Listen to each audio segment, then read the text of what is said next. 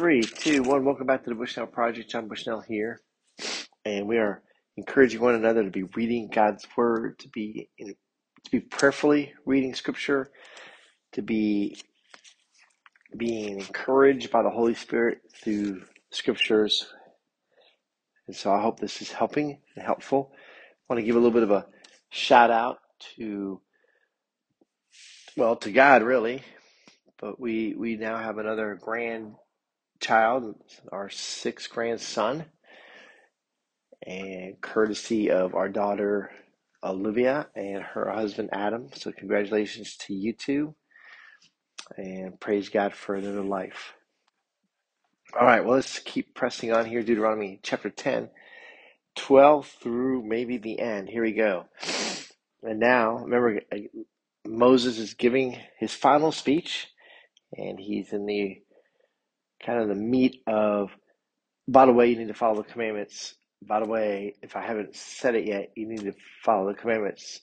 Hey, but have I mentioned that you should follow the commandments? All right, so that's kind of, it's a lot better than that, but that's what it's going to seem like. All right, here we go. Verse 12. And now, Israel, what does the Lord your God require of you but to fear the Lord your God, to walk in all his ways, to love him, to serve the Lord your God with all your heart, with all your soul, and to keep the commandments and statutes of the Lord, which I am commanding you today for your good? Question mark.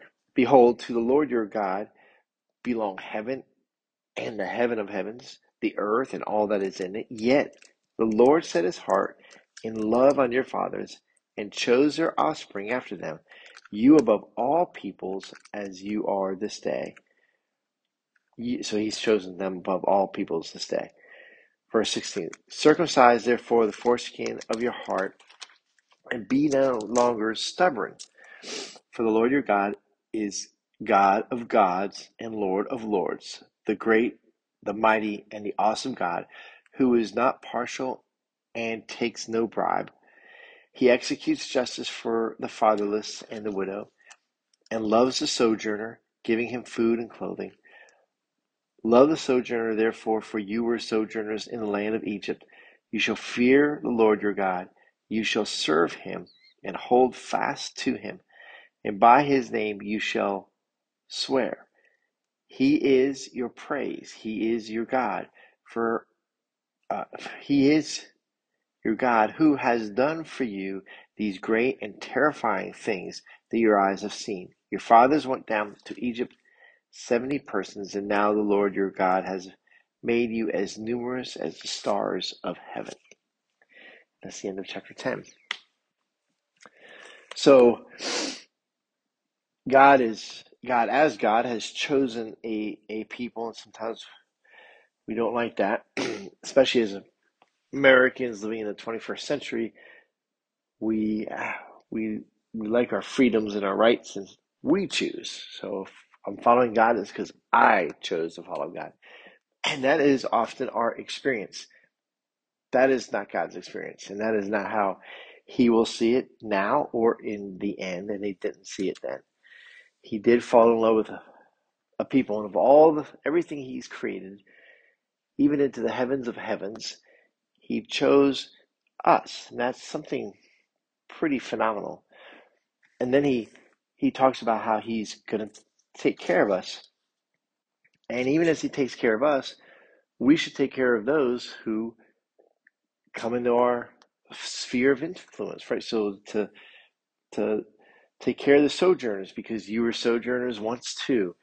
And the big thing about that today is thinking through, and it has a lot of implication to Israel back then, and the type of culture they were around and traveling, and the geographic and national lines, if you will, or tribal lines, things like that. And he talks about how, hey, you were 70 going into Egypt, and now look at your millions. Literally, they were millions of people. So, but for today, to recognize that before we were saved, we were totally lost. We were a sojourner. And now that we're saved, we should think about those others who are on this journey, who do not know God, but we may be a means by which God speaks into their life and changes that, and they become a follower of Christ.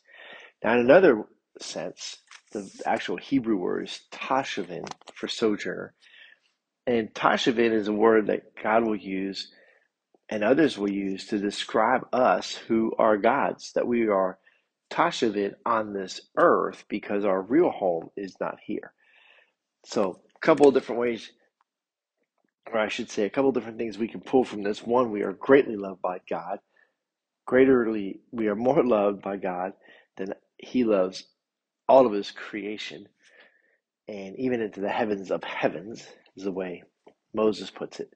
So that's one great application. Two, the application of how we should remember from where we came and to be kind to others. Who knows, we might be being used by God to help them change the way they think about God, right? And then thirdly, that we are Tashuvin, we're sojourners here on earth. And so this is not our final home.